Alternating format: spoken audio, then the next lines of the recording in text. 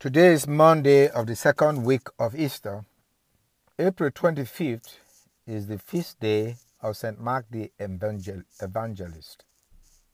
Our readings today are taken from first reading, 1 Peter chapter 5 verses 5 to 14. The Gospel reading is from Mark chapter 16 verses 15 to 20. My brothers and sisters, in the spirit of Easter, we celebrate the feast day of St. Mark the Evangelist. In the Gospel reading of today, it was Mark that recorded that miracles follow faith in Jesus and the message, the gospel of Jesus. Faith without doubting. The power of faith. In the gospel reading of today, Jesus appeared to the 11 apostles and commissioned them, go into the whole world and proclaim the gospel to every creature. Whoever believes and is baptized will be saved. Whoever does not believe will be condemned. So these signs will accompany those who believe. In my name, they will drive out demons. They will speak new languages. They will pick up serpents with their hands. And if they drink any deadly poison, it will not harm them. Those who preach the word of God, they will attempt to harm them in any way, like throwing them to the lions and giving them poison to drink.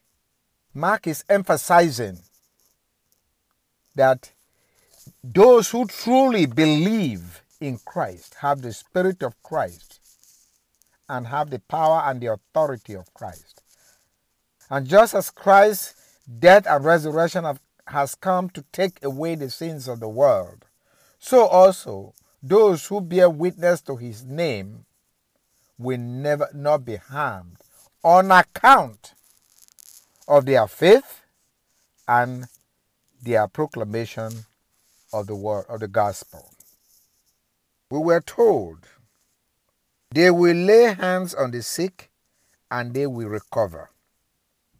They said after Jesus had spoken to them, he went up to heaven and is seated at the right hand of the Father. And as the disciples, after receiving the Holy Spirit, went out to preach, the Lord walked with them and confirmed the word through accompanying signs. The faith that St. Mark emphasized is not a sleeping faith. It is faith that empowers believers to boldly acknowledge and associate themselves with Christ. Acknowledge the resurrection of Christ and what Christ has come to do. In the first reading of today, we see Mark was a disciple of Peter. Peter is acknowledging him. The reading of Peter acknowledged the dangers of the world. Those who preach the word of God, who believe, will face dangers, but they will not be harmed. We need to be prepared. In the first reading, Peter said, so humble yourselves under the mighty hand of God, that he may exalt you in due time. Cast all your worries upon him, because he cares for you. And says, be sober and vigilant.